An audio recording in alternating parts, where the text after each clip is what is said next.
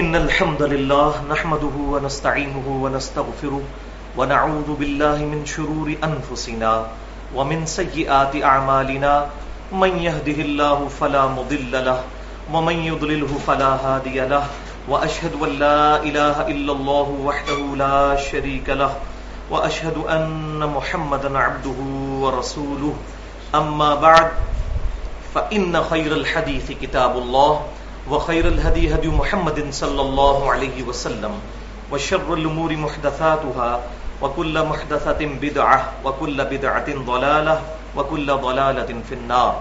أعوذ بالله السميع العليم من الشيطان الرجيم من همزه ونفخه ونفثه. بسم الله الرحمن الرحيم. رب اشرح لي صدري ويسر لي أمري واحلل عقدة من لساني يفقهوا قولي. بسم الله الرحمن الرحيم. ان اللہ وملائکتہ یصلون علی النبی یا ایھا الذین آمنوا صلوا علیہ وسلموا تسلیما. اللهم صل علی محمد وعلی آل محمد كما صلیت علی ابراہیم وعلی آل ابراہیم انک حمید مجید. اللهم بارک علی محمد وعلی آل محمد كما بارکت علی ابراہیم وعلی آل ابراہیم انک حمید مجید. آج انشاءاللہ تعالی سورۃ المائدہ کی آیت نمبر 57 سے ترجمہ اور مختصر تفسیر کلاس کا آغاز کریں گے. پچھلی گفتگو میں ہم نے 6 آیات کے اندر مرکزی ٹاپک جو ڈسکس کیا تھا وہ یہ تھا کہ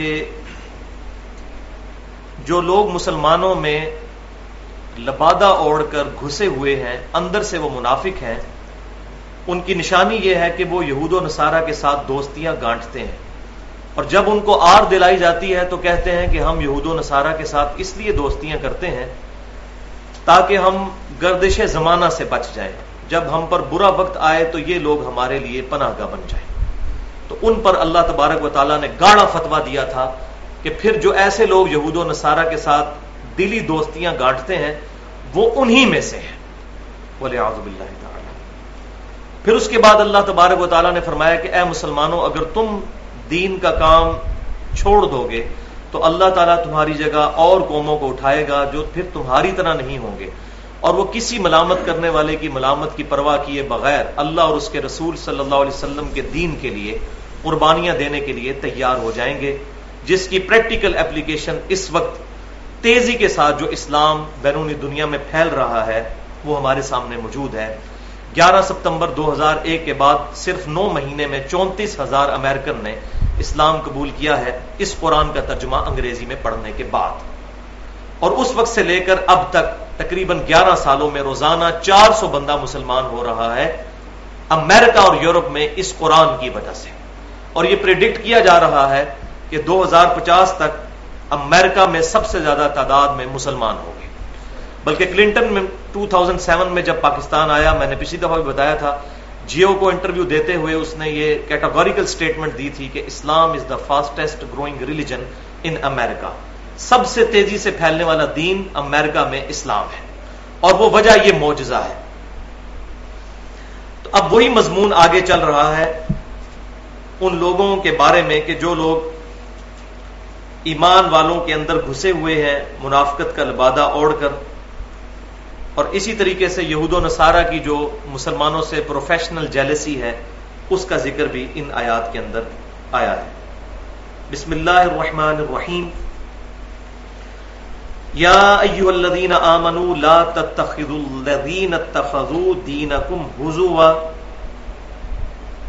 اے ایمان والو، مت بناؤ ان لوگوں کو کہ جنہوں نے تمہارے دین کو مذاق بنا لیا ہے، وَلَعِبًا اور کھیل، مِنَ الَّذِينَ أُوتُوا الْكِتَابَ ان لوگوں میں سے جنہیں کتاب دی گئی، یعنی جیوز اور کرسچنز، یہود و نصارہ، من قبلکم تم سے پہلے، والکفار اور اس کے علاوہ بھی جو کافر ہے، اولیاء اپنا دوست، یعنی ان کو دوست نہیں بنانا، دلی دوستی ان کے ساتھ نہیں لگانی، کہ جن لوگوں نے پروفیشنل جیلسی میں تمہارے دین کا ٹھٹا مذاق بنا لیا ہے، اور اس کو کھیل بنا لیا ہے، اور وہ لوگ یہود و نصارہ میں سے بھی ہیں اور کافروں میں سے مشرکین میں سے بھی ہیں. واتقوا اللہ، اور اللہ سے ڈرتے رہنا، ان کنتم مؤمنین، اگر واقعی تم ایمان والے ہو. یعنی یہ اللہ تعالیٰ کی طرف سے دھمکی ہے کہ اگر تم ایمان والے ہو تو اللہ تعالیٰ کے تقوی کی تلوار تمہارے سر پر لٹکتی رہنے چاہیے کہ یہ اللہ کی طرف سے حکم ہے کہ ان کے ساتھ دلی دوستی نہیں لگانی. میں نے پچھلی دفعہ بھی اشارتاً یہ بات کی تھی کہ اگر کوئی شخص دعوت و تبلیغ کے اعتبار سے کسی غیر مسلم کے ساتھ دوستی گانٹھ لے اور وہ خود اس بات کا کیپیبل بھی ہو کہ ان کے وسوسوں کو سیٹل کر سکے، اس کی کمپیریٹیو اسٹڈی ایسی ہو، اس کا معاملہ اس سے الگ ہوگا، اس کو اجازت ہے. لیکن وہ بھی دلی دوستی نہیں گانٹ سکتا، بس ایسے تعلقات رکھ سکتا ہے جس کی وجہ سے ان تک دین کی دعوت پہنچا سکے. دلی دوستی کس کے ساتھ ہے وہ پچھلی دفعہ ہم پڑھ چکے. انما ولیکم اللہ ورسولہ، 55 نمبر آیت. بے شک تمہارے تو جگری دوست ہیں اصل میں اللہ اور اس کا رسول، والذین آمنوا، اور جو ایمان والے ہیں. یہ تمہارے جگری دوست ہیں، ان کے ساتھ تمہاری جگری دوستی ہونی چاہیے.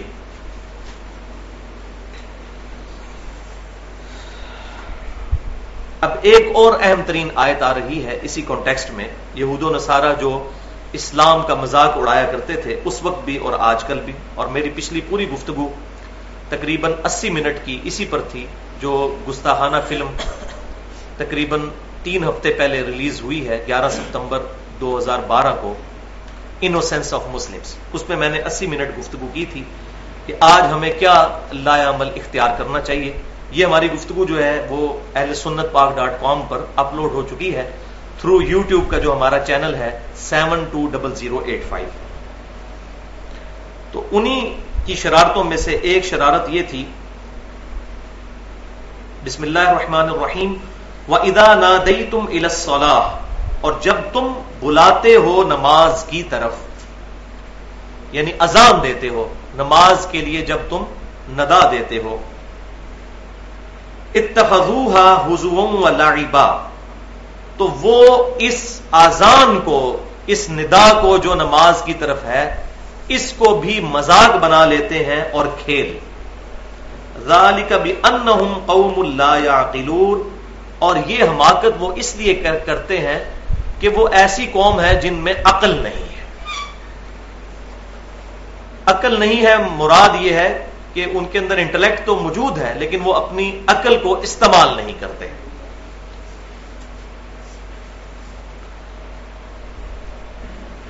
اس کانٹیکسٹ میں اذان کے حوالے سے میں تھوڑی ڈیٹیل گفتگو کر لوں، پھر انشاءاللہ تعالی اس کو آگے لے کر چلیں گے.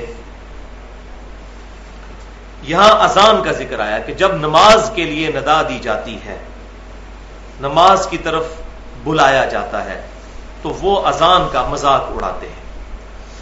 اسی طریقے سے اذان کا ذکر سورہ الجمعہ میں بھی ہے کہ جب جمعے کے دن وَإِذَا نُودِيَ لِلصَّلَاةِ، جب جمعے والے دن میں یوم الجمعہ، جمعے والے دن جب ندا دی جائے اذان کے لیے، نماز کے لیے اذان دی جائے، فَاسْعَوْا إِلَىٰ ذِكْرِ اللَّهِ وَذَرُوا الْبَيْعَ، تو فوراً اللہ کے ذکر کی طرف لپکو اور تجارت کو وقتی طور پر چھوڑ دو.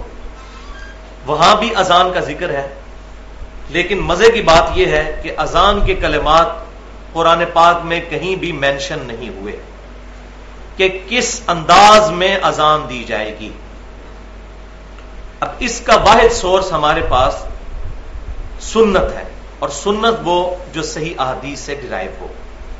لہذا وہ لوگ جو منکرین حدیث ہیں ان کے لیے یہ آیات بھی بہت بڑا چیلنج ہے کہ ان کے پاس کوئی ایسی چیز موجود نہیں جس کی بنیاد پر وہ یہ بتا سکیں کہ نماز کے لیے ندا کس طرح دینی ہے. منکرین حدیث کے فتنے کے اوپر میں نے 1 گھنٹہ 35 منٹ کی گفتگو کی تھی اہل سنت پاک .com پر، مسئلہ نمبر 35 کے نام سے اپلوڈ ہے. منکرین حدیث کے فتنے کا تحقیقی جائزہ.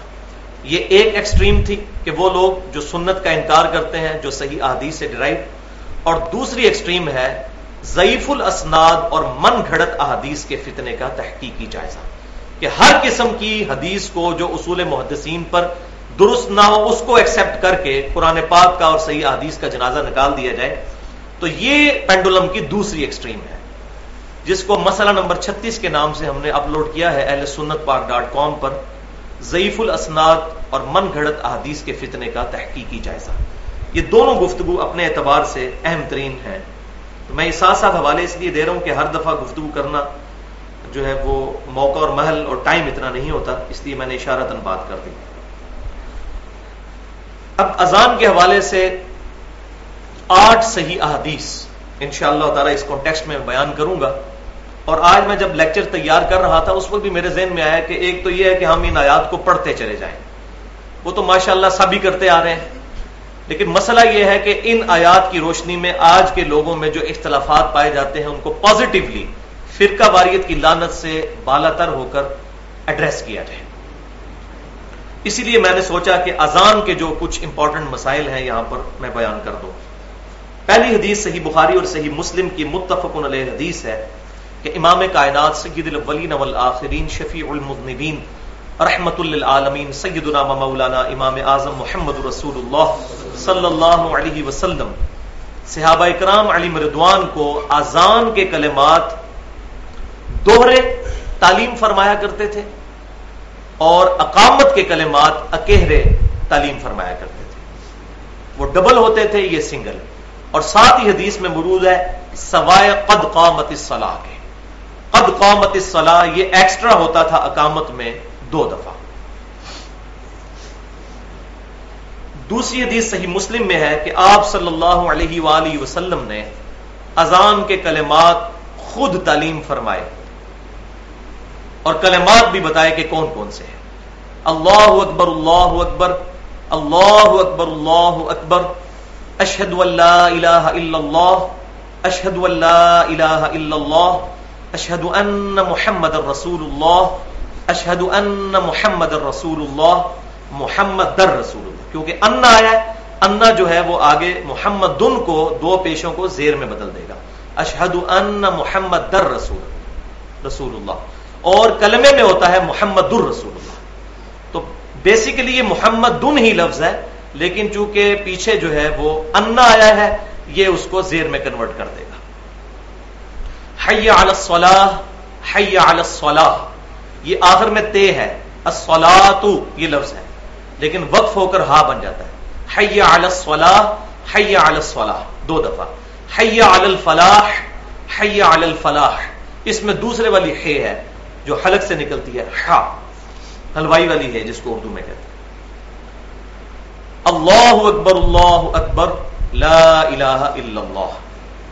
اب ہمارے اہل تشیع بھائی جو ہیں ان میں بھی کلمات تو یہی ہیں تھوڑے سے فرق کے ساتھ، اور وہ بھی میں سمجھتا ہوں کہ وقت کے ساتھ ساتھ جو ایگزیجریشن آئی اس کا نتیجہ ہے، ورنہ اوریجنلی اذان کے کلمات یہی ہے. البتہ انہوں نے جو ایڈیشن کی سیدنا علی رضی اللہ تعالیٰ عنہ کے بارے میں، تو ہم اس ایڈیشن کو کفر تو نہیں سمجھتے. ظاہر ہے کہ سیدنا علی کو ولی اللہ کہنا یہ کوئی کفریہ جملہ تو نہیں، یہ تو اسلام کا حصہ ہے، لیکن اذان کے ساتھ اس کو ایڈ کر دینا نبی صلی اللہ علیہ وسلم کی تعلیم فرمائے بغیر تو یہ بدعت ہے. اس کو ہم بدعت کہیں گے، کفر اور شرک نہیں کہیں گے. لہذا پازیٹیولی ان کو ایڈریس کرنا چاہیے. اور مزے کی بات یہ ہے کہ ہمارے اہل تشیع بھائی جب نماز کے اندر کلمہ پڑھتے ہیں تشہد میں اشہد اللہ الہ الا اللہ و اشہد ان محمد عبدہ و رسولہ، ادھر علی ولی اللہ کوئی نہیں ہے، ان کی کتابیں بھی اٹھا کے دیکھ لیں.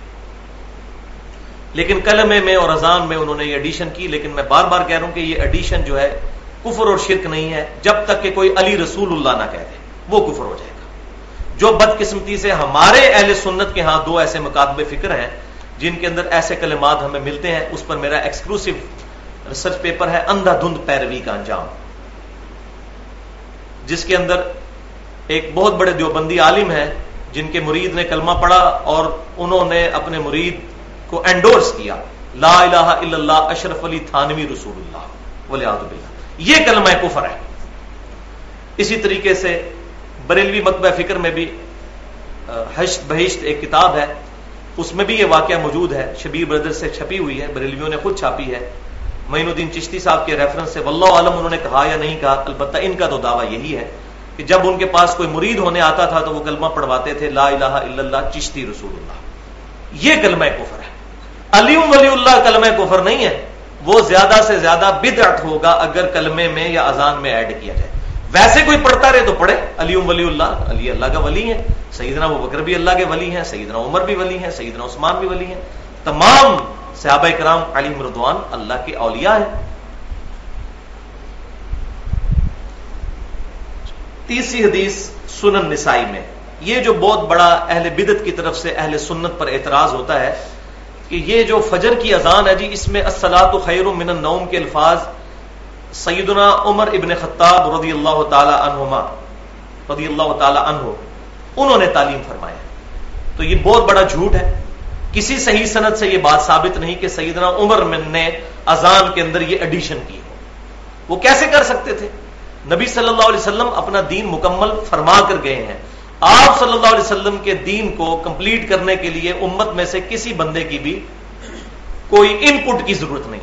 اجتہادی مسئلے الگ، لیکن دین کی جو بیسکس ہیں اس میں کوئی بندہ رد و بدل نہیں کر سکتا. یہ ہو ہی نہیں سکتا کہ وہ یہ کام کرتے، ورنہ تو اس وقت مخالفت کھڑی ہو جاتی. جیسا کہ جامعہ ترمذی میں صحیح سند کے ساتھ موجود ہے کہ سیدنا عمر فاروق رضی اللہ تعالیٰ عنہ نے پولیٹیکل ڈیسیژن لیتے ہوئے اپنے زمانے میں حج تمتع پر پابندی لگا دی کہ ایک سفر میں حج اور عمرے کو جمع نہیں کیا جا سکتا. ان کی نیت پیچھے یہ تھی کہ لوگ حج کے لیے الگ سے سفر کریں، عمرے کے لیے الگ سے سفر کریں، تاکہ پورا سال خانہ کعبہ کی رونق رہے. لیکن ظاہر ہے صحابہ کرام علیہم رضوان کہاں اس طرح کی ڈیسیژن قبول کرتے تھے. اپنے بیٹے نے عبداللہ بن عمر رضی اللہ تعالیٰ عنہ، انہوں نے مخالفت کر دی. ان کے پاس کچھ لوگ آئے، انہوں نے کہا کہ آپ کے والد تو حج تمتع سے منع کرتے ہیں. تو انہوں نے بالکل کلیئر کٹ جواب دیا کہ اگر کسی معاملے میں نبی صلی اللہ علیہ وسلم اجازت مرحمت فرما دیں اور میرا باپ اس کی مخالفت کرے تو بتاؤ کس کی بات مانی جائے گی؟ تو لوگوں نے کہا کہ رسول اللہ کی صلی اللہ علیہ وسلم. تو انہوں نے کہا پھر آپ صلی اللہ علیہ وسلم نے حج تمتع کیا ہے اور ہمیں اس کی اجازت دی ہے، ہم نبی صلی اللہ علیہ وسلم کی سنت کو نہیں چھوڑ سکتے. اس سے بڑھ کر کے سیدنا عثمان غنی رضی اللہ تعالیٰ عنہ نے جب اپنے مبارک دور میں بالکل اسی طریقے سے حج تمتع پر پابندی لگائی تو بخاری اور مسلم دونوں میں موجود ہے. یہ حدیث پتہ نہیں کیوں چھپاتے ہیں اہل سنت، حالانکہ یہ حدیث بخاری اور مسلم میں. سیدنا علی نے خط لکھا سیدنا عثمان کو جس میں یہ الفاظ تھے کہ میں کسی بھی شخص کی وجہ سے اپنے نبی کی سنت کو چھوڑ نہیں سکتا، خواہ آپ ہی کیوں نہ ہو. سیدنا عثمان نے آگے سے نہیں کہا کہ علیکم بسنتی وسنت الخلفاء الراشدین المہدیین، تم پر میری سنت اور خلفاء راشدین کی سنت لازم ہے. یہ صحیح حدیث ہے سنن ابی داؤد، سنن ابن ماجہ اور جامعہ ترمذی کے اندر. لیکن ان کو پتا تھا کہ یہ تمام سنتیں اس صورت میں جب صحابہ کرام علیہم رضوان بھی اتفاق رائے کر لیں خلیفہ راشد کے ساتھ. تو سیدنا عثمان کو، سیدنا عمر رضی اللہ تعالی عنہما کو اپنا ڈیسیژن واپس لینا پڑا. تو الصلاۃ خیر من النوم کے الفاظ نبی صلی اللہ علیہ وسلم نے خود تعلیم فرمائے. اور یہ ہے تیسری حدیث سنن نسائی کی کہ آپ صلی اللہ علیہ وسلم صحیح سند کے ساتھ موجود ہے. ابو داؤد میں بھی ہے لیکن وہ سند ضعیف ہے. صحیح سند کے ساتھ سنن نسائی کے اندر ہے کہ آپ صلی اللہ علیہ وسلم فجر کی اذان کے لیے الصلاۃ خیر من النوم کے الفاظ تعلیم فرمایا کرتے تھے. تو یہ آپ نے خود فرمائے ہیں. لہذا یہ جو اتنا بڑا انہوں نے فرقہ وارانہ ایک مسئلہ کھڑا کیا ہوا تھا وہ الحمدللہ ختم ہوا بدعت کی سپورٹ میں جو لے کر آتے تھے. چوتھی حدیث جامعہ ترمذی میں ہے کہ سیدنا بلال رضی اللہ تعالی عنہ جب بھی اذان دیا کرتے تھے تو اپنی دونوں انگلیاں جو ہیں وہ کانوں میں یوں داخل کرتے تھے. اور اس کا مقصد یہ ہوتا ہے آواز کو اونچا کرنا، کیونکہ جب یہ دونوں انگلیاں یہ کان کے سوراخوں میں رکھنی ہے، باہر نہیں رکھنی جیسے لوگوں نے ایسے رکھی ہوتی ہے، باہر نہیں ہے، سوراخ کے اندر رکھنی ہے. اور اس کا مقصد یہ ہوتا ہے کہ جب آپ ان انگلیوں کو کان کے اندر داخل کرتے ہیں تو آپ کو بڑی ہلکی آواز آتی ہے اپنی بھی. تو آپ جب اونچی اذان دیتے ہیں تو آپ کو فیل نہیں ہوتا اس وقت. ورنہ اگر آپ یہ کانوں پہ انگلیاں نہ اونچا بولے تو اپنے کان درد کرنے لگ پڑتے ہیں. تو یہ آپ دیکھیں گے قاری حضرات بھی جو ہے کبھی اونچی تلاوت کرنا ہو تو وہ یوں کر لیتے ہیں تاکہ اپنی کانوں میں آواز اونچی نہ آئے. تو یہ بھی سنت ہے. پانچویں حدیث جامعہ ترمذی، سنن ابی داؤد، سنن نسائی اور سنن ابن ماجہ میں ہے کہ نبی صلی اللہ علیہ وسلم ترجیح والی اذان بھی تعلیم فرمایا کرتے تھے. ترجیح سے مراد ہے ریپیٹیٹو جو اذان ہے، کچھ کلمات کو زیادہ مرتبہ ریپیٹ کرنا ترجیح کے ساتھ. اور خصوصاً صحیح بخاری اور مسلم میں ملتا ہے کہ جو تہجد کی اذان ہوا کرتی تھی خصوصاً رمضان شریف کے اندر جو سیدنا بلال دیتے تھے وہ ترجیح والی اذان ہوتی تھی. اور پھر فجر کے لیے اذان عبداللہ ابن ام مکتوم رضی اللہ تعالیٰ عنہ دیا کرتے تھے. تو وہ اذان اسی سنن ابی داؤد، نسائی، ابن ماجہ اور ترمذی میں موجود ہے کہ اس میں آپ صلی اللہ علیہ وسلم اذان کے 19 کلمات تعلیم فرماتے تھے اور اقامت کے 17 کلمات. تو یہاں سے وہ ڈبل اقامت بھی ثابت ہو جاتی ہے جیسے ہمارے حنفی بھائی دیتے ہیں. لیکن وہ 2 نمبر یہ کرتے ہیں کہ وہ اس اذان کے ساتھ اقامت ڈبل دیتے ہیں کہ جو اذان سنگل ہوتی ہے. ہماری عمومی اذان تو سنگل ہی ہے جو ڈبل کلمات والی اذان ہے. اس کے ساتھ جب اقامت پڑھیں گے تو پھر بخاری اور مسلم میں نے پہلی حدیث بتا دی تھی کہ اکیلی اقامت ہوگی، جیسا کہ یہاں ہمارے اہل سنت میں سے اہل حدیث حضرات دیتے ہیں اور سعودی عرب میں بھی اکیلی اقامت کہی جاتی ہے. اللہ اکبر اللہ اکبر، اشہد ان لا الہ الا اللہ، اشہد ان محمد رسول اللہ، حی علی الصلاۃ حی علی الفلاح، قد قامت الصلاۃ قد قامت الصلاۃ. اس کو 2 دفعہ کہنا ہے، اللہ اکبر لا الہ الا اللہ. یہ کلمات ہیں عام اذان کے ساتھ. لیکن جو 19 کلمات والی اذان ہوگی ترجیح والی، اس میں کیا ہے؟ اشہد ان لا الہ الا اللہ 4 دفعہ ہے، پھر اشہد ان محمد رسول اللہ بھی 4 دفعہ ہے. تو یہ چونکہ 4 دفعہ ہے اس لیے اس کی اقامت پھر دوبارہ سے ڈبل ہو جائے گی اور اس میں وہ 17 کلمات ہوں گے. اللہ اکبر اللہ اکبر اللہ اکبر اللہ اکبر، اشہد ان لا الہ الا اللہ، اشہد ان لا الہ الا اللہ، اشہد ان محمد رسول اللہ، اشہد ان محمد رسول اللہ، حی علی الصلاۃ حی علی الصلاۃ، حی علی الصلاۃ حی علی الصلاۃ، حی علی الفلاح حی علی الفلاح. اگر ملائیں گے الگ الگ پڑھیں گے تو حی علی الفلاح بن جائے گا. قد قامت الصلاۃ قد قامت الصلاۃ، اگر ملائیں گے الگ الگ پڑھیں گے تو قد قامت الصلاۃ قد قامت الصلاۃ. اللہ اکبر لا الہ الا اللہ. تو یہ بڑی علماء جو ہے، ظاہر عوام تو بیچاری بھولی ہے، مولوی 2 نمبری کرتا ہے. وہ کہتا ہے دیکھیں جی سنن نسائی کے اندر جو ہے وہ ابو داؤد ابن ماجہ میں دیکھیں ڈبل اقامت موجود ہے، آپ کیوں کہتے ہو اکیلی اقامت کہنی چاہیے؟ تو اس کے ساتھ پوری حدیث نہیں پڑھتے، 2 نمبری دیکھیں. بالکل اس طریقے سے جیسا کہ ہم یہاں پر ایک مردہ سنت کو زندہ کرتے ہیں تو لوگ شور مچاتے ہیں. حالانکہ اس پہ علیحدہ سے ریسرچ پیپر بھی اب لکھ دیا ہے کہ جنازے کی نماز میں ایک طرف سلام پھیرنا یہ سنت ہے. پورے سعودی عرب میں ایک طرف پھیرا جاتا ہے. میں یہ نہیں کہہ رہا کہ سعودی عرب میں جو کچھ ہوتا ہے وہ صحیح ہے، لیکن یہ کوئی نئی بات نہیں ہے، وہاں پر اس پر عمل ہو رہا ہے. صحیح سند کے ساتھ نماز جنازہ میں 2 طرف سلام پھیرنا ثابت نہیں. ایک ہی روایت ہے سنن الکبری البہیقی کے اندر، لیکن اس کے اندر حماد بن ابی سلیمان جو ہے وہ مدلس راوی ہیں اور وہ ان سے روایت کر رہے ہیں، اور مدلس کی ان والی روایت ضعیف ہوتی ہے جب تک سما کی تصریح موجود نہ ہو. یہ پیٹ رول ہے جو صحیح مسلم کے مقدمے میں موجود ہے، وہ روایت ضعیف ہے. صحیح سند کے ساتھ المصنف عبد الرزاق کے اندر، المصنف ابن ابی شیبہ کے اندر، اسی طریقے سے سنن الکبری بہیقی کے اندر، سنن دارقطنی کے اندر، تمام ان کتابوں کے اندر صحابہ، تابعین، تبع تابعین اور نبی صلی اللہ علیہ وسلم سے بھی مرفوع یہ موجود ہے کہ آپ صلی اللہ علیہ وسلم جنازے میں ایک طرف سلام پھیرا کرتے تھے. بلکہ شاید اس وقت میری جیب میں ہو، میں نے آج کسی بھائی کو دینی تھی یہ چیز، تو یہ میں آپ کو روایت بھی بتا دیتا ہوں، یہ جو 2 نمبری کرتے ہیں. ہاں جی، المصنف ابن ابی شیبہ میں 3 جلد میں 306 نمبر صفحے پہ ہے کہ ابراہیم نخعی رحمۃ اللہ علیہ، جو امام حنیفہ رحمۃ اللہ علیہ کے دادا استاد ہیں اور بخاری اور مسلم کے متفقن علیہ راوی ہیں، وہ فرماتے ہیں، یہ تابعی ہیں، کہ سجدہ سہو میں اور جنازے کا ایک ہی سلام ہے. سجدہ سہو میں بھی ایک سلام ہے اور جنازے میں بھی ایک سلام ہے. سجدہ سہو کے 3 طریقے ہیں، 2 تو وہ ہیں جو بخاری اور مسلم میں آئے کہ پوری اتحیات پڑھنے کے بعد 2 سلام پھیرنے سے پہلے ڈائریکٹ 2 سجدے کیے جائیں، پھر دونوں طرف سلام پھیر لیے جائیں. ایک یہ طریقہ جو بخاری اور مسلم میں ہے. دوسرا طریقہ بخاری اور مسلم میں کچھ یوں ہے کہ دونوں طرف سلام پھیر لیا جائے، اس کے بعد 2 سجدے کر لیے جائیں، پھر دوبارہ سلام پھیرنے کی ضرورت نہیں. اور تیسرا طریقہ یہ ہے جو سیدنا ابراہیم نخعی رحمۃ اللہ علیہ سے ثابت ہے کہ التحیات للہ والصلوات، یہ عبدہ و رسولہ تک پڑھ کر ایک طرف سلام پھیرا جائے، پھر 2 سجدے کر کے پھر دوبارہ تشہد پڑھ کر دونوں طرف سلام پھیرا جائے. اس کا اشارہ صحیح مسلم میں بھی ملتا ہے دوبارہ تشہد پڑھنے کا.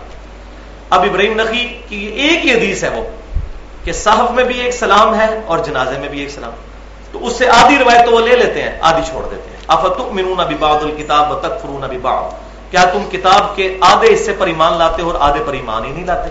ایسے مولوی گھستا ہے دین کے اندر اور اپنے مطلب کی چیزیں نکال کر امت کو فتنے میں داخل کرتا ہے. لہذا سجدہ سہو میں بھی ایک سلام اور نماز جنازہ میں بھی دائیں طرف ایک سلام پھیرنا ہے. یہی سنت ہے. تو بات کہاں سے کہاں نکل گئی؟ میں اذان کا بتا رہا تھا کہ جب ڈبل اذان ہوگی تو اقامت ڈبل ہوگی. اگر سنگل اذان جو ہم عموماً دیتے ہیں تو اس کے لیے اقامت سنگل ہی ہوگی. یعنی اذان کے کلمات ڈبل اور اقامت کے سنگل. چھٹی حدیث صحیح بخاری اور مسلم کی متفق علیہ حدیث ہے کہ آپ صلی اللہ علیہ وسلم نے فرمایا کہ اذان کی آواز سن کر شیطان کی ہوا خارج ہو جاتی ہے اور بھاگ جاتا ہے. اسی طریقے سے جب اقامت کہی جاتی ہے تو بھی شیطان کی ہوا خارج ہو جاتی ہے اور وہاں سے بھاگ جاتا ہے. اور صحیح مسلم میں تو باقاعدہ موجود ہے، ایک مقام کا ذکر کر کے وہاں تک بھاگ جاتا ہے. اور وہ راوی کہتے ہیں کہ وہ مدینہ شریف سے 36 میل دور تھا. یعنی اذان کی آواز کا اتنا روب ہے کہ شیطان 36 میل دور بھاگ جاتا ہے. 7ویں حدیث صحیح مسلم میں ہے کہ آپ صلی اللہ علیہ وآلہ وسلم نے فرمایا کہ جو شخص اذان کا جواب دے، اور جواب کیا ہے وہ اگلی حدیث میں بتا دوں گا، اذان کا جواب دے اس کے بعد مجھ پر درود شریف پڑھے، تو جو ایک دفعہ مجھ پر درود شریف پڑھے گا اللہ تعالیٰ اس پر 10 رحمتیں نازل فرمائے گا. پھر آپ صلی اللہ علیہ وسلم نے فرمایا کہ اس کے بعد وہ الوسیلہ والی دعا اللہ کے حضور میرے لیے مانگے تو میری شفاعت قیامت والے دن اس شخص کے حق میں حلال ہو جائے گی. تو شفاعت رسول صلی اللہ علیہ وسلم حاصل کرنے کا نسخہ کیا ہے؟ اذان کا جواب دینا ہے، اس کے بعد درود شریف پڑھنا ہے، اور اس کے بعد الوسیلہ والی دعا مانگنی ہے. دعا صحیح مسلم میں موجود نہیں. یہی حدیث مختصر الفاظ کے ساتھ صحیح بخاری میں ہے اور وہاں دعا بھی ہے. اللہم رب هذه الدعوة التامة والصلاة القائمة آت محمدا الوسیلة والفضیلہ وابعثه مقاما محمودا الذی وعدتہ، یہاں تک. اور انک لا تخلف المیعاد، یہ حصہ بھی سنن بہی کی الکبرا کے اندر صحیح سند کے ساتھ موجود ہے. تو یہ بیچ میں جو ایڈیشن کی ہوئی ہے وہ درجۃ الرفیع اور ساتھ شفاعت کے جو الفاظ ہیں وہ کہنے کی ضرورت نہیں، وہ اس کی وجہ سے شفاعت خود بخود ہو جائے گی، وہ الفاظ صحیح سند کے ساتھ ثابت نہیں ہے. 8ویں حدیث صحیح مسلم میں آپ صلی اللہ علیہ وسلم نے اذان کا جواب بھی تعلیم فرمایا کہ اللہ اکبر کے جواب میں اللہ اکبر اس کو آپ ریپیٹ کریں. حی علی الصلاح حی علی الفلاح کے جواب میں لا حول ولا قوت الا باللہ کہنا ہے. وہ کلمات بھی ریپیٹ کیے جا سکتے ہیں. دونوں حدیثیں صحیح مسلم میں موجود ہیں. ایک میں تو کیٹاگوریکل مینشن ہے کہ جو کچھ مؤذن کہتا ہے وہی کہو. اس کے تحت اگر کوئی اس کے جواب میں یہ کہہ لیتا ہے تب بھی ٹھیک، حی علی الصلاح حی علی الفلاح کے جواب میں وہی. لیکن دوسری حدیث میں ملتا ہے کہ لا حول ولا قوت الا باللہ، یعنی نہیں ہے طاقت گناہوں سے بچنے کی اور نہ نیکیوں پر استقامت مگر اللہ کی توفیق سے. اور یہاں یہ بات بھی یاد رکھیں کہ صحیح بخاری اور مسلم کی متفق علیہ حدیث ہے کہ آپ صلی اللہ علیہ وسلم نے فرمایا قیامت والے دن جو مؤذن لوگ ہیں اذان دینے والے ان کی گردنیں سب سے لمبی ہوں گی. یہ اس کی فضیلت ہے. اس کے علاوہ بھی فضائل بہت زیادہ موجود ہیں، لیکن اکثر اذان دینے کے جو فضائل بیان کیے جاتے ہیں وہ ضعیف سند کے ساتھ ہی بیان ہوتے ہیں. لیکن اذان جو ہے اس کی فضیلت بہت زیادہ ہے، اور یہ نہیں سمجھنا چاہیے کہ یہ کوئی 3rd کلاس لوگوں کا کام ہے اذان دینا. بڑھ چڑھ کر شوق سے جب بھی موقع ملے اذان دینے کی سعادت حاصل کرنی چاہیے. لیکن اذان پہلے سیکھیں اور کسی عالم کو سنا بھی لیں تاکہ اذان صحیح دینی آ جائے، اس کے بعد اذان کے لیے کھڑے ہوں. اسی طریقے سے اب 2-3 مسائل ہیں یہاں پر میں بیان کر دوں. 3 مسائل، 3 امپورٹنٹ پوائنٹ ہیں جو میں یہاں پر ڈسکس کرنا چاہتا ہوں اذان کے حوالے سے. پوائنٹ نمبر 1 یہ ہے کہ جامعہ ترمذی سنن نبی داؤد کے اندر صحیح سند کے ساتھ یہ حدیث موجود ہے کہ امام کائنات صلی اللہ علیہ وسلم نے ارشاد فرمایا کہ اذان اور اقامت کے درمیان کی گئی دعا رد نہیں جاتی. اذان اور اقامت کے درمیان جو دعا کی جاتی ہے، اس طرح باقی صحیح حدیث میں ملتا ہے فرض نماز کے فوراً بعد، لیکن یہ والا جو موقع ہے یہ زبردست موقع ہے کہ اذان اور اقامت کے درمیان دعا اللہ تبارک و تعالیٰ قبول فرماتا ہے. تو اگر کوئی شخص مسجد میں پہلے پہنچ جاتا ہے، تحیۃ المسجد کے نوافل پڑھتا ہے یا تحیۃ الوضو کے، اس کے بعد ابھی ٹائم باقی ہے، تو اس وقت کو دعاؤں میں گزارے اور اللہ کے حضور اپنی التجا پیش کرے. یہ دعاؤں کی قبولیت کا وقت ہے. اور یہاں پر مجھے اب ضمناً بات یاد آ گئی، جامعہ ترمذی میں صحیح سند کے ساتھ موجود ہے کہ دعا کبھی بھی رد نہیں جاتی. 3 صورتیں ہی ہوتی ہیں دعا کی. یا تو اللہ تبارک و تعالیٰ جو کچھ اللہ سے مانگا وہ عطا فرما دیتا ہے، یا پھر اللہ تبارک و تعالیٰ اس دعا کے بدلے میں انسان کو اس سے بہتر چیز عطا کر دیتا ہے. یہ بھی ہو سکتا ہے کہ اس کی کوئی مصیبت ٹل جائے، یا وہ جو ڈیمانڈ کر رہا ہے اس سے اچھی چیز اللہ تعالیٰ اس کو عطا کرتا ہے. اور پھر تیسری چیز آپ صلی اللہ علیہ وسلم نے فرمائی کہ پھر یا یہ صورت ہوتی ہے کہ اس دعا کو اللہ تعالیٰ قیامت کے دن تک کے لیے محفوظ فرما دیتا ہے، پھر قیامت والے دن اس کا اجر عطا فرمائے گا. لہذا دعا کثرت کے ساتھ خشوع خضوع کے ساتھ کرتے رہنا چاہیے اور اس میں ذرا بھی سستی نہیں کرنی چاہیے. پوائنٹ نمبر 2، یہ بڑا راگ الاپا جاتا ہے کہ جی خصوصاً اہل سنت پر یہ الزام لگایا جاتا ہے کہ یہ جمعے کی 2 اذانیں کیوں نہیں دیتے، 1 اذان کیوں دیتے ہیں، کیونکہ باقی ہمارے جو حنفی بھائی ہیں وہ 2 اذان دیتے ہیں.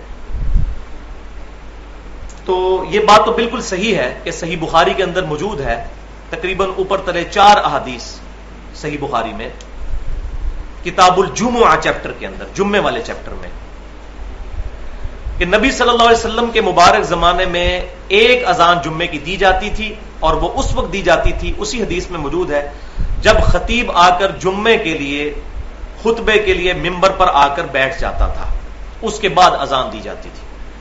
سیدنا عمر کے زمانے میں بھی، سیدنا ابوبکر صدیق، سیدنا عمر کے زمانے میں بھی، اور سیدنا عثمان کے شروع کے زمانے میں بھی جمعے کی 1 اذان ہی دی جاتی تھی. لیکن ساتھ ہی پھر ان احادیث میں موجود ہے کہ سیدنا عثمان غنی رضی اللہ تعالیٰ عنہ کے مبارک دور میں کثرت کے ساتھ لوگوں کی تعداد ہو گئی، یعنی لوگ بڑھ گئے بہت زیادہ جو جمعے والے تھے مدینہ شریف میں، اور بازار بھی کافی پھیل گیا تھا. تو سیدنا عثمان غنی رضی اللہ تعالیٰ عنہ نے جمعے کی 2 اذان شروع کروائی، اور ایک روایت میں ہے 3 اذان. تو وہ تمام محدثین جو ہیں وہ اس پہ یونانیمسلی ایگریڈ ہیں کہ وہ 3 اذان سے مراد ہے، پہلے ہی 2 اذانیں ہوتی تھی، 1 اذان اور 1 اقامت، کیونکہ اقامت کو بھی اذان کا ایکویلنٹ گنا جاتا ہے. تو ایک حدیث دوسرے کی شرح کرتی ہے، تو ساتھ وہ 2 اذانوں والی بھی ہے اور 3 اذانوں والی بھی.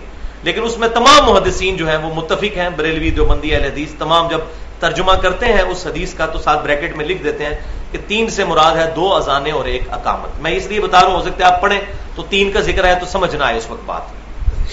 ویسے بھی میں نے پہلے جو حدیث بیان کی کہ جب اقامت ہوتی ہے تب بھی شیطان بھاگ جاتا ہے، یہ بھی اذان کا ایکویلنٹ ہوتا ہے.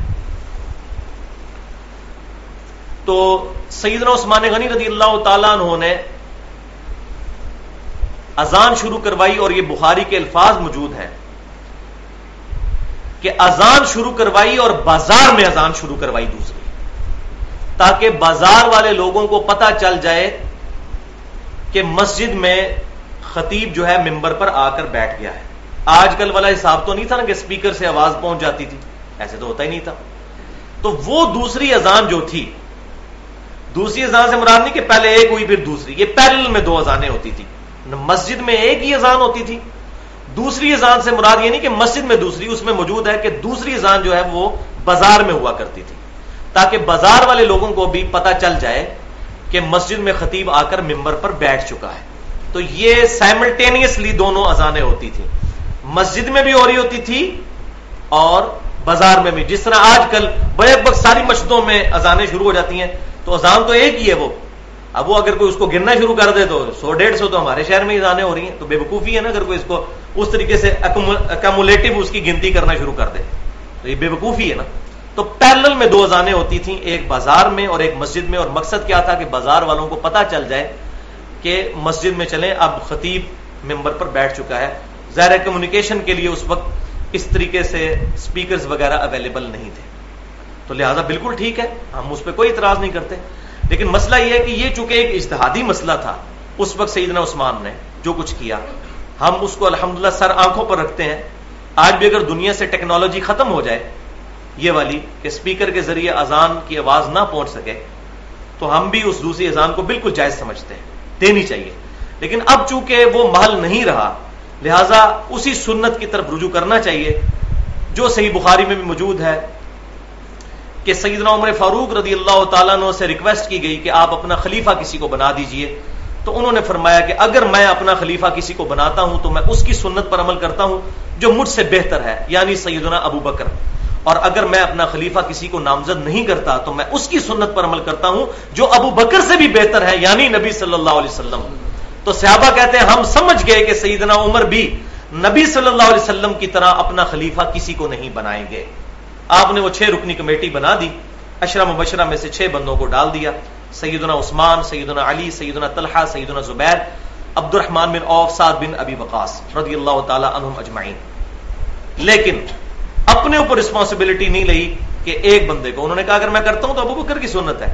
تو میں بھی یہاں یہی کہتا ہوں کہ اگر کوئی شخص 2 اذان والی سنت پر آج بھی عمل کرتا ہے بہت اچھی بات ہے، لیکن مسجد میں 2 اذانیں نہ دے. یہ پبلک کو دھوکہ دینا بند کریں. یہ مولوی، یہ اذان ہوگی بازار میں دوسری، سر آنکھوں پر سیدنا عثمان کی سنت پر عمل کریں، بہت اچھی بات ہے، ہم اس کو صحیح سمجھتے ہیں.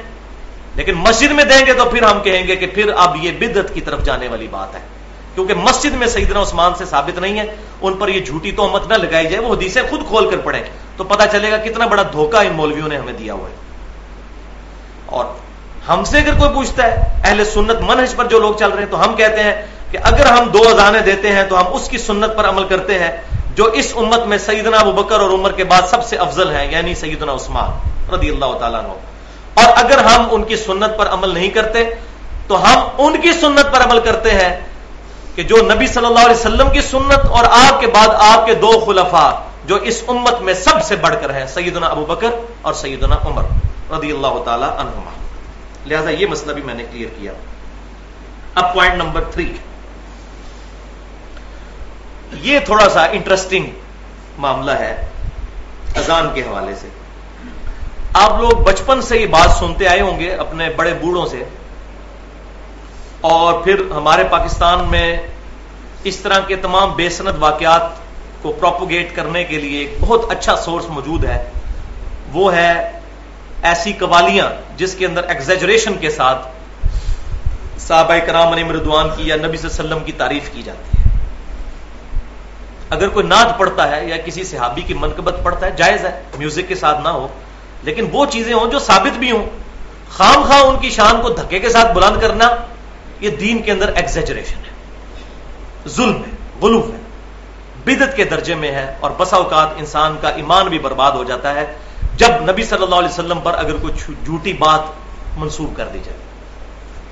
تو ہمارے معاشرے میں ایک واقعہ بڑا عام ہے جو قوالی کے ذریعے بھی عام کیا گیا کہ ایک دفعہ کچھ صحابہ نے شکایت کی سیدنا بلال کی کہ وہ اذان صحیح نہیں دیتے، وہ شین کی بجائے سین پڑھ دیتے ہیں، اشہد ان محمد رسول اللہ، اشہد ان محمد رسول اللہ. تو نبی صلی اللہ علیہ وسلم نے صحابہ کرام علیہم رضوان کا ریگارڈ کرتے ہوئے، مطلب یہ جو روایت بیان کی جاتی ہے ہے کوئی نہیں ہے، لیکن چونکہ بیان ہو رہی ہے قوالیوں میں بھی اور منقبتوں میں بھی، میں اس لیے بیان کر رہا ہوں. تو نبی صلی اللہ علیہ وسلم نے کہا کہ سیدنا بلال اذان نہیں دیں گے. انہوں نے اذان نہیں دی. اذان نہیں دی تو سورج ہی طلوع نہیں ہوا جو صبح کے وقت پو پھوٹتی ہے فجر کے لیے، کیونکہ وہ تہجد کی، یہ بڑے ہے سمجھدار ہیں، ان کو پتہ ہے کہ وہ پوچھے کہ فجر کی اذان تو ویسے ہی پو پھوٹنے کے بعد ہوتی ہے. تو وہ اذان چونکہ سیدنا بلال تو تہجد کی اذان دیا کرتے تھے، وہ پو پھوٹنے سے پہلے ہوتی تھی. لہٰذا یہ میں ٹیکنیکل پوائنٹ بتا دوں آپ کو، یہ نہ ہو آپ ہاتھ ڈال بیٹھے اور آگے سے وہ علمی طریقے پہ آپ کو خاموش کروا دیں. فجر کی اذان تو عبداللہ بن ام مکتوم دیا کرتے تھے، بخاری اور مسلم میں موجود ہے، کیونکہ وہ نابینا صحابی تھے. ان کو اگر کوئی بتاتا تھا کہ فجر کا جو وقت شروع ہو چکا ہے، صبح صادق جو صبح جو ہے وہ فجر کے وقت جو ہے وہ پو پھوٹتی ہے مشرق کی طرف سے، تب وہ اذان دیتے تھے. تو سیدنا بلال کی اذان بخاری مسلم میں آتا ہے کہ وہ لوگوں کو جگانے کے لیے ہوتی تھی تاکہ لوگ سحری کر لیں. تو سیدنا بلال نے اذان نہیں دی تو اس دن ختم سحری نہیں ہوا، یعنی صبح صادق ہی نہیں ہوئی، فجر کا وقت ہی نہیں شروع ہوا. بڑے لوگ پریشان ہوئے کہ یہ مسئلہ کیا ہوا ہے. تو پھر پتا چلا کہ جی وہ فرشتہ آیا، اس نے نبی صلی اللہ علیہ وسلم کو خبر دی کہ چونکہ بلال کی اذان پہ آپ نے پابندی لگائی تھی، اس لیے جو ہے وہ سورج ہی جو ہے وہ طلوع نہیں ہوا، سورج جو ہے اس کی پو جو ہے نہیں پھوٹی، ولیعوذ باللہ تعالی. اب یہ اس طرح کے من گھڑت واقعات پریزنٹ کر کے تو ہم بھی پھر سبحان اللہ اور الحمدللہ کہتے ہیں جی دیکھو جی سورج نہیں نکلا. بھائیو یہ سورج کا اس کے ساتھ کوئی تعلق نہیں ہے. ہم یہ مانتے ہیں اس بات کو کہ یہ پاسبل ہے کہ اگر پیغمبر دعا کریں تو سورج نہ نکلے یا سورج اپنی جگہ پر رک جائے. وہ روایت جو سیدنا علی کے بارے میں آتی ہے کہ ایک دن ان کی فجر عصر کی نماز قضا ہو گئی تھی، نبی صلی اللہ علیہ وسلم ان کی گود میں سر رکھ کر سو رہے تھے. روایتیں تو ہیں لیکن اصول محدثین پر تمام روایتیں وہ ضعیف ہیں. البتہ صحیح حدیث صحیح بخاری کے اندر موجود ہے کہ یوشع ابن نون جو خلیفہ اول تھے سیدنا موسیٰ علیہ السلام کے، پہلے صحابی تھے سیدنا موسیٰ کے، بعد میں اللہ تعالیٰ نے ان کو پیغمبر بھی بنا دیا. یوشع ابن نون جن کی سرکردگی میں بنی اسرائیل نے جو ہے وہ فلسطین کو فتح کیا تھا سرائے سینا کے 40 سال گزارنے کے بعد. تو جمعے کا دن تھا اور جنگ جو ہے وہ اپنے عروج پر تھی اور مسلمانوں کے لیے فتح بالکل قریب آ چکی تھی بنی اسرائیل کے لیے، لیکن سورج غروب ہونے کا وقت قریب تھا. اب سورج جب غروب ہو جاتا تو ہفتے کا دن شروع ہو جاتا ہے، کیونکہ اسلامی کیلنڈر جو ہے وہ تو مغرب کے ساتھ شروع ہوتا ہے. اور ہفتے والے دن یہودیوں کے لیے، بنی اسرائیل کے لیے، اس وقت کے جو مسلمان تھے، یہودی اس وقت کے مسلمان تھے، اب چونکہ انہوں نے ہمارے امام کا انکار کیا ہے صلی اللہ علیہ وسلم، اس لیے وہ کافر ہوئے ہیں. ادروائز آج بھی اگر وہ آپ صلی اللہ علیہ وسلم کی تصدیق کر دیں تو ہمارے بھائی ہیں. تو اس وقت تو ظاہر ہے کہ وہ وقت کے پیغمبر کو ماننے والے تھے تو مسلمان تھے. تو یوشع ابن نون علیہ السلام چونکہ پیغمبر تھے، صحیح بخاری میں ملتا ہے انہوں نے اللہ کے حضور دعا کی کہ اے اللہ سورج کو روک دے تاکہ ہم آج کے دن فتح حاصل کر لیں، کیونکہ فتح بالکل قریب ہے. اگر سورج غروب ہو گیا پھر ایک دن کا گیپ آ گیا تو کافروں کو تیاری کرنے کا موقع مل جائے گا. ہفتے والے دن ہم تو قتال کر نہیں سکتے. تو اللہ تعالیٰ نے ان کی دعا قبول کی اور بخاری کے الفاظ ہیں کہ سورج کو روک دیا یہاں تک کہ مسلمانوں کو فتح ہوگی. تو اگر سیدنا یوشع ابن نون علیہ السلام کی دعا پر سورج رک سکتا ہے تو ہمارے پیغمبر صلی اللہ علیہ وسلم کی دعا پر بھی سورج رک سکتا ہے. کوئی پرابلم نہیں ہے. جو چیز صحیح سند سے ثابت ہوگی ہم مانیں گے. چاند 2 ٹکڑے ہوا، بخاری اور مسلم کی متفق علیہ حدیث ہے، ہم مانتے ہیں کہ آپ صلی اللہ علیہ وسلم کی مبارک انگلی کے اشارے سے آپ صلی اللہ علیہ وسلم نے دعا فرمائی تو چاند 2 ٹکڑے ہوا. یہ معجزہ آپ کا ظاہر ہوا اور اس کا اشارتاً ذکر سورۃ القمر کے اندر موجود ہے. تو لیکن بات صحیح سند سے ثابت ہونی چاہیے. تو سیدنا بلال کا یہ واقعہ صحیح سند سے ثابت ہی نہیں ہے. صحیح سند سے جو چیز ثابت ہے وہ بالکل اس کے الٹ ہے، اور وہ ہے صحیح مسلم میں. کوئی عام کتاب نہیں، صحیح مسلم کے اندر کہ غزوہ خیبر سے واپسی پر رات کا کافی حصہ بیت گیا. آپ صلی اللہ علیہ وسلم کی اپنی پرسنل اوپینین یہی تھی کہ فجر کی نماز پڑھ کر سویا جائے، لیکن صحابہ کرام علیہم رضوان کا ارادہ اس طرف تھا کہ یا رسول اللہ صلی اللہ علیہ وسلم تھوڑی دیر آرام کر لیتے ہیں پھر صبح اٹھ کے نماز فجر کی پڑھ لیں گے. تو آپ صلی اللہ علیہ وسلم نے ان کا ریگارڈ فرماتے ہوئے سیدنا بلال کی ڈیوٹی لگائی. کس کی ڈیوٹی؟ سیدنا بلال. شکر ہے انہی کی ڈیوٹی لگی ہوئی تھی تاکہ اگلا مسئلہ تو کلیئر ہو جائے جو جھوٹی باتیں منسوب کی ہوئی ہیں. سیدنا بلال رضی اللہ تعالیٰ ظاہر ان کی ڈیوٹی لگنی تھی کیونکہ وہ مؤذن رسول تھے صلی اللہ علیہ وسلم رضی اللہ تعالیٰ عنہ. ان کی ڈیوٹی لگائی کہ آپ رات کو جاگتے رہیں اور جیسے ہی فجر کی پو پھوٹے تو آپ اذان دیں اور ہم سب کو جگائیے نماز کے لیے. تو سیدنا بلال جو ہے وہ مشرق کی طرف جہاں سے سورج طلوع ہوتا ہے اس کی طرف سواری کر کے اپنی سواری پر بیٹھ گئے. اب اللہ کا کرنا ایسا ہوا، اللہ کرنا اس اعتبار سے کہ آزمائش آئی مسلمانوں پر کہ سیدنا بلال جو ہے وہ قرآن پاک پڑھتے پڑھتے ہلکی سی انہوں نے سواری پر ٹیک لگائی تو سو گئے.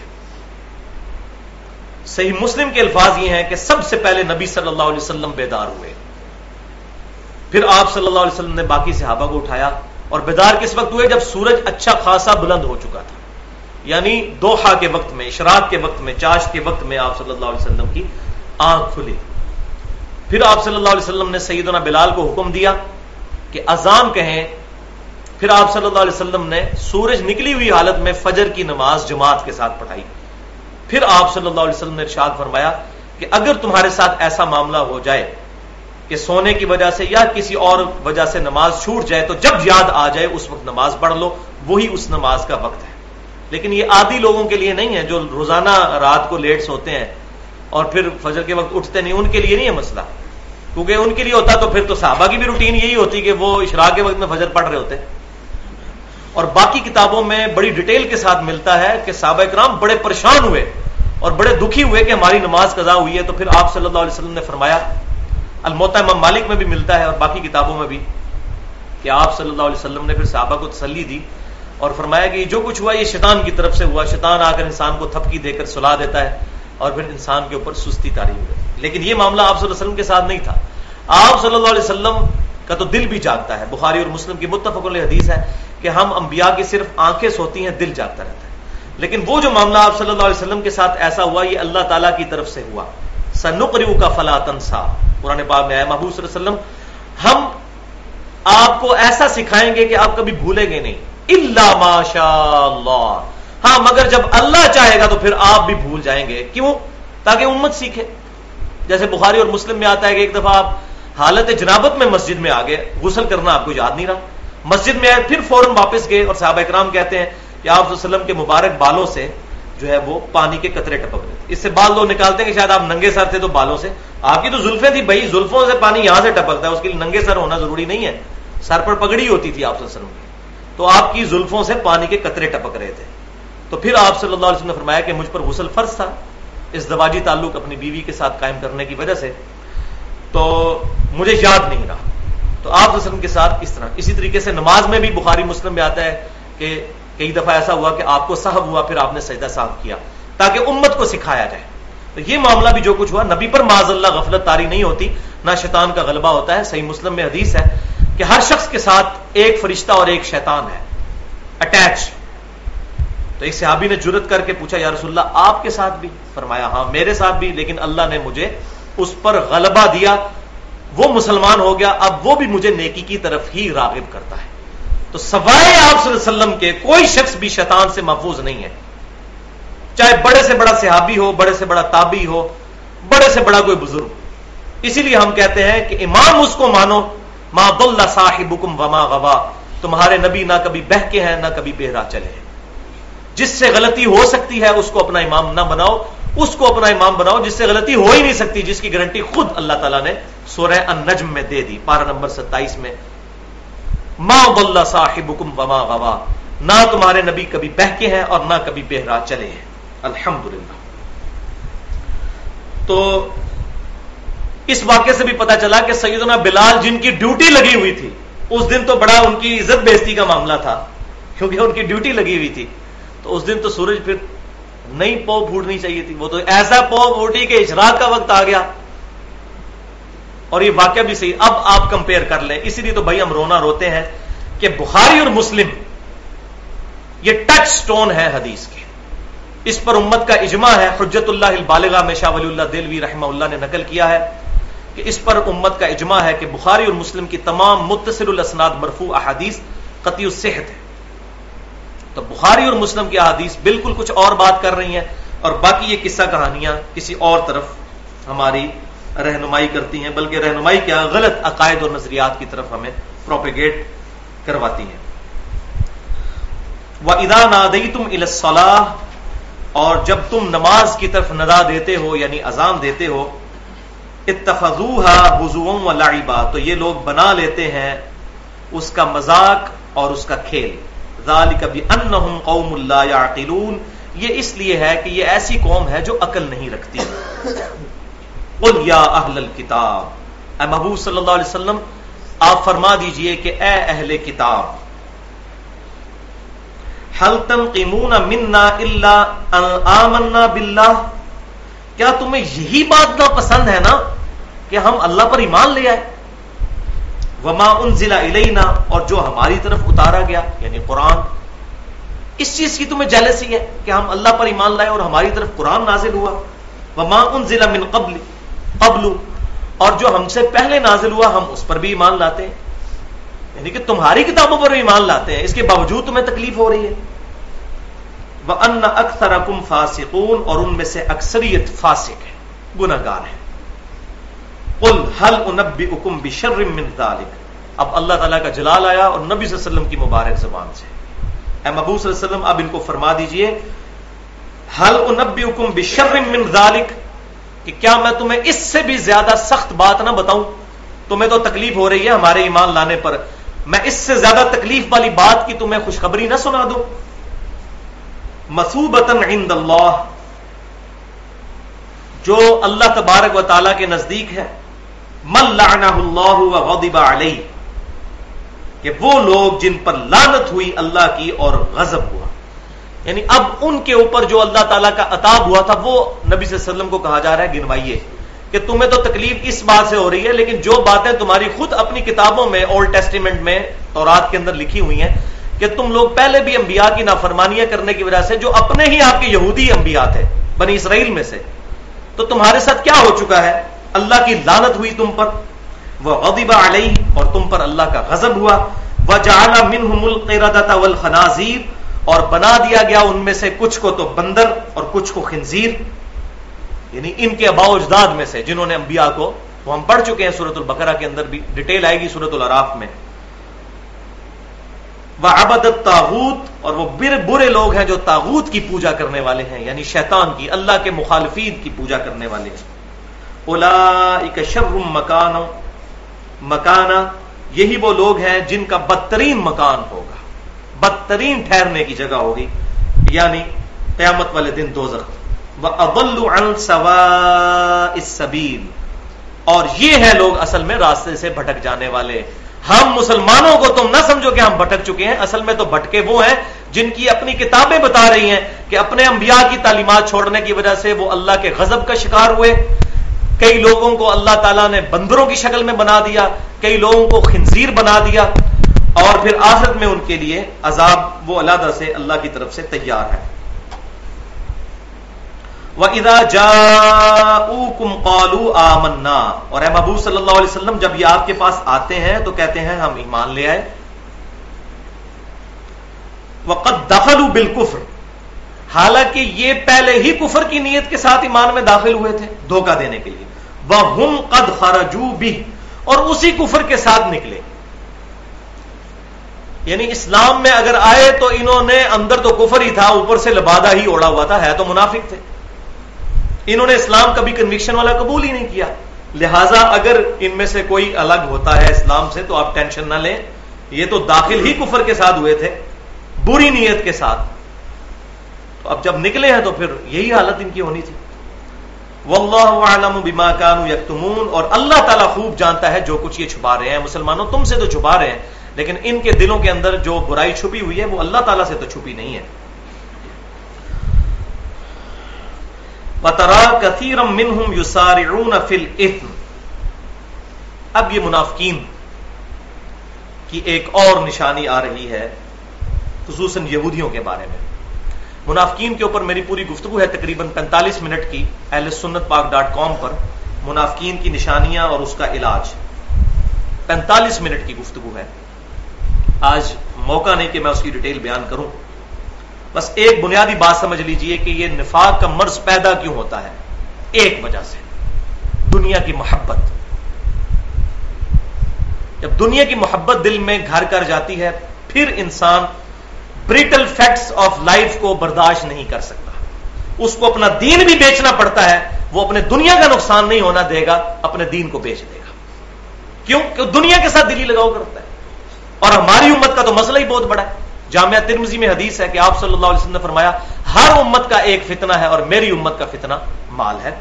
بخاری اور مسلم کی متفق علیہ حدیث ہے. اشارتاً یہ بات اس حدیث میں بھی موجود ہے، بخاری اور مسلم کی متفق علیہ حدیث ہے. آپ نے اپنی وفات سے 1 مہینے پہلے غزوہ احد کے شہداء پر دوبارہ سے نماز جنازہ پڑھی اور وہاں اپنے ایک چھوٹا سا خطبہ دیا جس میں آپ صلی اللہ علیہ وسلم نے اور باتیں بھی ارشاد فرمائی. ان میں ایک بات یہ تھی کہ مجھے تم سے یہ خطرہ نہیں کہ تم میرے بعد شرک کرنے لگو، صحابہ اکرام کو مخاطب کر کے. اور صحابہ کے پیٹرن پر قیامت تک ایک گروہ شرک سے محفوظ رہے گا، کیونکہ بخاری اور مسلم کی متفق علیہ حدیث ہے کہ ایک گروہ ہی جو ہے حق پر قائم رہے گا، باقی سنن نبی داؤد اور ترمذی میں موجود ہے کہ 72 فرقے تو دوزخ کی طرف جائیں گے. مجھے تم سے شرک کا خدشہ نہیں، مگر مجھے یہ ڈر ہے کہ دنیا کے مال میں پھنس جاؤ گے. ایسے معاملات بعض صحابہ کرام علیہم رضوان کے ساتھ بھی ہو گئے، لیکن ان کی نیکیاں ان کی غلطیوں پر بھاری تھیں. ہم ان کے لیے دعائیں مغفرت ہی کرتے ہیں. لیکن یہ بہت بڑا فتنہ ہے مال والا، اور مال کے فتنے کی وجہ سے آج تک امت کے اندر معاملات بگڑتے ہی چلے جا رہے ہیں.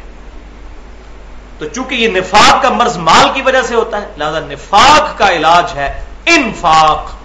نفاق سے پہلے الف لگا لیجئے، انفاق، اللہ کی راہ میں خرچ کرنا، یہ ہے نفاق کا علاج. انفاق فی سبیل اللہ. وَتَرَى كَثِيرًا مِّنْهُمْ يُسَارِعُونَ فِي الْإِثْمِ. تو اے محبوب صلی اللہ علیہ وسلم، آپ دیکھیں گے ان میں سے اکثریت کو، ان کا اپنا کریکٹر تو یہ ہے ان منافقین کا، جو اوپر سے تو مسلمان ہیں لیکن اندر سے اپنے اسی فرسودہ خیالات پر قائم ہیں. یسارعون فی الاثم، بڑی تیزی سے گناہ کی طرف جاتے ہیں. والعدوان، اور زیادتی کے کاموں میں. واکلہم السحت، اور حرام خور ہے. دیکھیں یہ نشانی بتائی گئی ہے منافق کی، حرام خور. وہ اس چیز کی پرواہ نہیں کرے گا کہ مال حلال طریقے سے آ رہا ہے یا حرام طریقے سے، پکا حرام خور ہوگا جو منافق ہوگا. لبئس ما کانوا یعملون، کتنا ہی برا کام ہے جو وہ کر رہے ہیں. اب اگلی آیت بھی اس کا ضرب سنام ہے، وہ آیت بھی اس کے ساتھ پڑھ لیتے ہیں. اس کے بعد کچھ احادیث ہیں، وہ انشاءاللہ ہم اگلی دفعہ ڈسکس کریں گے، کیونکہ ابھی ٹائم باقی نہیں رہا، 3-4 منٹ رہ گئے. انشاءاللہ میں ڈیٹیل کے ساتھ اگلی دفعہ بیان کروں گا.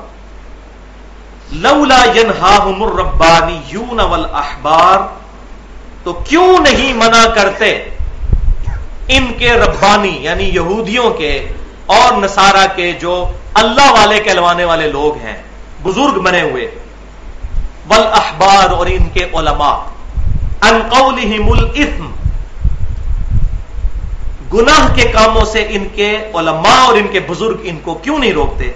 واکلہم السحت، اور ان کو حرام خوریوں سے کیوں نہیں روکتے. روکنا انہوں نے کیوں ہے؟ وہ خود ان کے چندوں پر چل رہے ہیں. آج بھی آپ دیکھ لیں، مولوی کو کوئی پرواہ نہیں ہے کہ یہ بندہ جو مجھے چندہ دینے کے لیے آیا ہے، اس کی اپنی کمائی بھی حلال کی ہے یا نہیں ہے. اس کو پکا پتا ہوگا کہ یہ حرام خور ہے، سودی کاروبار میں انوالو ہے، لیکن چندہ اس کا قبول کر لیں گے. کبھی نہیں ہوگا کہ وہ ریجیکٹ کرے. تو یہ سیم پرابلم یہاں پر بھی ہے. تو اللہ تعالیٰ فرماتا ہے کہ ان کے بڑے اللہ والے جو بنتے پھرتے ہیں اور بڑے علماء، یہ کیوں نہیں گناہ کے کاموں سے ان کو روکتے اور ان کو برائیوں سے اور حرام خوریوں سے. لبئس ما کانوا یصنعون، کتنے ہی برے کرتوت ہیں جو وہ کرتے ہیں. تو یہ علماء یہود کا اس وقت کریکٹر کیا تھا کہ ان کی عوام میں ظاہر سود خوری عام تھی، اور ایون انہوں نے یہاں تک کہ تورات میں بھی تبدیلی کر دی. آج بھی جو اولڈ ٹیسٹمنٹ موجود ہے، میں نے وہ نشان بھی لگا کے رکھا ہوا ہے، جس میں واضح موجود ہے کہ وہ کہتے ہیں کہ جو جینٹائلز ہیں نا، ان سے سود لینا جائز ہے، غیر مسلموں سے، ان کے بقول جو غیر یہودی ہیں، جینٹائلز. ہاں یہودی سے نہیں لے سکتا، باقی سب سے آپ لیں. دیکھیں کیسا قانون بنایا ہوا ہے. تو یہ بھی انہوں نے تبدیلی، جب سود ہے ہی حرام تو حرام ہے. جس طرح ہمارے بھی یہاں انڈیا پاکستان میں حنفی علماء نے یہ فتویٰ دیا ہوا ہے. وہ ٹی وی پہ جب وہ ایک مفتی صاحب سے کیوں ٹی وی پر مسئلہ پوچھ رہے کہ فقہ حنفی کی روشنی میں یہ بات بتائیے کہ یہ بینک کا سود لینا جائز ہے یا ناجائز. تو انہوں نے کہا جی آپ پہلے یہ بتائیے آپ بات کہاں سے کر رہے ہیں. اب اس کا مسئلے کے ساتھ کیا تعلق ہے وہ آپ کو بعد میں پتا چلے گا. اس نے کہا جی میں انڈیا سے بول رہا ہوں. شکر ہے وہ انڈیا سے بول رہا تھا، اس مولوی کا پول تو کھل گیا. تو اس نے کہا جی چونکہ آپ غیر مسلموں کے ملک میں تو وہاں آپ سود لے سکتے ہیں. اس کی وجہ یہ ہے کہ اگر آپ بینک کو سود چھوڑ دیں گے تو وہ جو غیر مسلموں کے بینک ہیں وہ آپ کے خلاف اس پیسے کو استعمال کریں گے. تو یہ دیکھا کیسی دلیل بھی دے دی. تو جو چیز بھائی قرآن میں حرام ہے وہ کیٹاگوریکل حرام ہے. یہی وہ ہیلے بازی جو ہے وہ بازی ہیں جس کا رزلٹ اس وقت امت کے سامنے ہے کہ جی انڈیا میں لے سکتے ہیں، پاکستان میں سود کھانا آپ کے لیے حرام ہوگا. تو ٹھیک ہے، پھر تو پاکستان سے باہر نکلے لوگ. جا کے دوسرے ملکوں میں جا کے سود کھائیں. تو لیکن اب ہماری عوام بھی جو ہے اس طرح کے مسئلے جو آسان مسئلے ہوتے ہیں اور جن میں نفس بڑا خوش ہوتا ہے وہ بڑی آسانی کے ساتھ قبول کر لیتے ہیں. پھر پوچھ رہے ہوتے ہیں جی فلاں مفتی صاحب نے فتویٰ دے دیا, آپ کا کیا خیال ہے؟ تو میں تو پھر آگے سے ننگا ہی جواب دیتا ہوں. میں کہتا ہوں بھائی وہ مولوی بھی دوزخ میں جائے گا, تجھے بھی لے کے جائے گا. ہم تو پھر اس طرح کا جواب دیں گے. وہی مولوی ان کو دنیا کا کوئی مشورہ دے تو یہ ماننے کے لیے تیار نہیں ہوں گے. وہی مولوی یہ پگڑی باندھ کر داڑھی رکھ کر وہ ان کو میڈ ان چائنا موبائل جو ہے, ٹھیک ہے, جو 1000 روپے والا ہونا وہ کہ جی اس کی قیمت 10,000 روپے اور یہ جاپان کا بنا ہوا ہے, اور وہ اس کو پتا بھی ہو کہ یہ مولوی جھوٹ بول رہا ہے تو ادھر کہے گا تو داڑھی رکھ کے جھوٹ بولتا ہے, پگڑی باندھ کے جھوٹ بولتا ہے. ادھر یہ کہے گا کیونکہ دنیا کا پیسہ جو نکل رہا ہوگا. دین کے معاملے میں کہیں گے جی دیکھیں جی اتنا نورانی چہرہ ہے ماشاءاللہ, یہ جھوٹ کیسے بول سکتے ہیں؟ تو یہ ہم اپنے آپ کو دھوکہ خود دے رہے ہیں بھائیوں, خود دے رہے ہیں اپنے آپ کو دھوکہ. یہ لوگ سب دنیا کے معاملے میں بڑے ہوشیار ہیں. جہاں مان جا رہا ہوتا ہے, ہاں جہاں ایمان جا رہا ہوتا ہے وہاں یہ کہتے ہیں واسی مولوی صاحب فرما دیے, مفتی صاحب فتویٰ دے دیے جی. اب مفتی صاحب بھی آپ کے گناہوں کا وبال بھی اٹھائیں گے اور اپنا بھی, اور آپ کے وبال میں بھی کمی نہیں آئے گی. کیونکہ اگر وہ مفتی صاحب ہیں تو کئی مفتی صاحب ایسے بھی تو ہیں جو کہہ رہے ہیں کہ بچو, ان کی بات آپ کیوں نہیں مانتے؟ احتیاط کا تقاضا کیا ہے؟ تو اس کے اوپر انشاءاللہ تعالی رزق حلال کے بارے میں اگلی دفعہ میں ڈیٹیل سے گفتگو کروں گا. 5 احادیث ہیں جو میں نے بیان کرنی ہے. کافی لوگوں نے مجھے کہا تھا رزق حلال کے اوپر بھی گفتگو کی جائے, تو ایک جملے پر میں آج بات ختم کرتا ہوں. انشاءاللہ اگلی دفعہ وہاں سے شروع کریں گے کہ رزق حلال is the litmus test of ایمان اینڈ تقوی. رزق حلال جو ہے کسی کے اندر پرہیزگاری موجود ہے, ایمان موجود ہے, یہ اس کا لٹمس ٹیسٹ ہے. جیسے کیمسٹری میں لٹمس ٹیسٹ ہوتا ہے کسی بھی ایلیمنٹ کو چیک کرنے کے لیے. اور یہی وہ آیت ہے جس کے تحت میں نے پورا لیکچر دیا تھا قیام حسینی کے اوپر رضی اللہ تعالیٰ عنہ, کہ اللہ تعالیٰ فرما رہا ہے کہ یہود و نصارہ کے مولویوں اور ان کے بزرگوں نے حرام خوریوں اور برے کرتوتوں سے کیوں نہیں لوگوں کو روکا. تو اس امت میں نبی صلی اللہ علیہ وسلم کے بہاف پر جو سب سے بڑے عالم تھے اس زمانے میں وہ سیدنا حسین ابن علی تھے رضی اللہ تعالی عنہ, جنہوں نے یزید بن معاویہ کے خلاف قیام کیا, اور اس کی بنیاد بھی یہی آیت تھی. اس پہ میں نے ایکسکلوسیو پورا لیکچر دیا ہے 2 گھنٹے اور 20 منٹ کا, حسینیت اور یزیدیت کا تحقیقی جائزہ. اور اسی کی اب میں نے ایک ایکسٹینشن کے طور پر لیکچر ریکارڈ کروایا ہے 2-3 ہفتے پہلے. فکر حسین تحریک خلافت کی روح ہے, 1 گھنٹے کی گفتگو ہے. تو اس میں نے وہ تمام جو کنفیوژن ہیں وہ دور کی ہیں, اور 2 ریسرچ پیپر ہیں, رافضیت, ناسبیت اور یزیدیت کا تحقیقی جائزہ, یہ بھی اہل سنت پاک.com پر ہے, اور وہ لیکچرز بھی. اور دوسرا ہے واقعہ کربلا کی اسلامی تاریخ 40 صحیح احادیث کی روشنی میں اہل سنت کی انٹرنیشنل نمبر کے مطابق احادیث ان میں درج ہیں.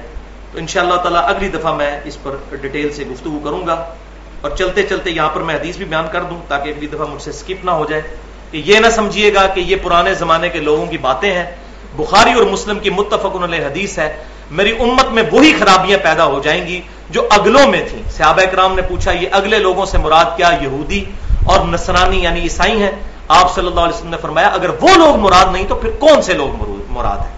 تو اگلے علماء میں بھی یہ خرابیاں تھیں یہود و نصارہ کے, کہ وہ اپنی عوام کو اور اپنے حکمرانوں کو حرام خوریوں سے اور برے کرتوتوں سے نہیں روکتے تھے. کیوں؟ کہ وہ ان کے سے چندہ لے کے کھاتے تھے, ان کی ساتھ بیٹھتے تھے مسندوں پر, ان سے عزتیں کرواتے تھے. اگر وہ یہ چیزیں نہ ہوتی تو ان کی بھی گردنیں کٹتی. احمد بن حنبل رحمہ اللہ امام اہل سنت میں سے ایک امام ہے, ان کو کوڑے کیوں لگے؟ انہوں نے وقت کے اس حاکم کی بات مامون الرشید کی قبول نہیں کی خلق قرآن کے مسئلے میں. اسی طریقے سے سیدنا امام حنیفہ رحمۃ اللہ علیہ کو قید میں کیوں ڈال دیا خلیفہ منصور نے؟ انہوں نے اس وقت کے حاکم کی وہ بات قبول نہیں کی, ان کے غلط کرتوتوں کے خلاف فتویٰ دے دیا, پھر ان کی جو ڈیتھ ہے وہ بھی جیل میں ہوئی. امام مالک رحمہ اللہ نے اس وقت کے جو بعض حنفی علماء تھے انہوں نے غلط فتویٰ دے دیا کہ ڈنکے کی چوٹ کے اوپر یہ بات کہی کہ گن پوائنٹ کے اوپر کسی کو تلوار کی نوک کے اوپر طلاق دلوائی جا سکتی, جبری طلاق. اس طریقے سے کسی کی بیوی پسند ہوتی تھی, اس کو وہ بڑا جو افسر ہے وہ بلا کے اس کے تلوار رکھتا تھا, یا تو اپنی بیوی کو طلاق دے یا تیری گردن اتار دی جائے گی. اس طریقے سے لوگوں کو طلاقیں دلوا کر خود شادیاں کر لیا کرتے تھے. یہ فتوے ان کو مولوی اس وقت مل گئے تھے. امام مالک رحمہ اللہ اہل سنت میں سے بڑے امام, وہ ان علماء کے خلاف کھڑے ہو گئے. انہوں نے کہا جبری طلاق واقعہ نہیں ہوتی. جبری طور تو قرآن پڑھ کے دیکھ لیں, اللہ تعالیٰ فرما رہے ہیں کہ اگر کبھی ایسا موقع آ جائے, اور حدیث میں بھی ڈیٹیل کے ساتھ ملتا ہے کہ کلمہ کفر بولنا پڑ جائے اپنی جان بچانے کے لیے, تو دل میں ایمان موجود ہو تو بندہ کافر بھی نہیں ہوتا. تو طلاق کیسے ہو جائے گی؟ طلاق تو بہت چھوٹی چیز ہے. اگر کوئی بندہ زندگی موت کی کشمکش میں کافر سے بچنے کے لیے زبان سے کوئی غلط کلمہ بول دے اور دل میں ایمان رکھتا ہو، لیکن یہ اعلیٰ درجہ نہیں ہے، کم ترین درجہ، لیکن جائز تو ہے، تو طلاق کہاں سے واقع ہو جائے گی؟ گن پوائنٹ کے اوپر. لیکن وہ مسئلہ آج تک فقہ حنفی کی کتابوں میں موجود ہے. ہم ان سے ریکویسٹ کرتے ہیں کہ خدا کے لیے جو ان کے مسائل کتاب و سنت کے خلاف ہیں ان کو اپنی کتابوں سے باہر نکالیں. اللہ تعالیٰ سے جو دعا ہے حق بات جو میں نے کہی ہمارے دلوں میں راسخ فرمائے. اگر جذبات میں میرے منہ سے کوئی غلط بات نکل گئی تو اللہ تعالیٰ ہمارے دلوں سے محو کر دے. ہمیں کتاب و سنت کی تعلیمات پر عمل کر کے دوسروں تک پہنچانے کی توفیق عطا فرمائے. اجماع کو حجت مانتے ہوئے سبحانک اللہم و بحمدک اشہد ان لا الہ الا انت استغفرک و اتوب الیک وما علینا الا البلاغ المبین.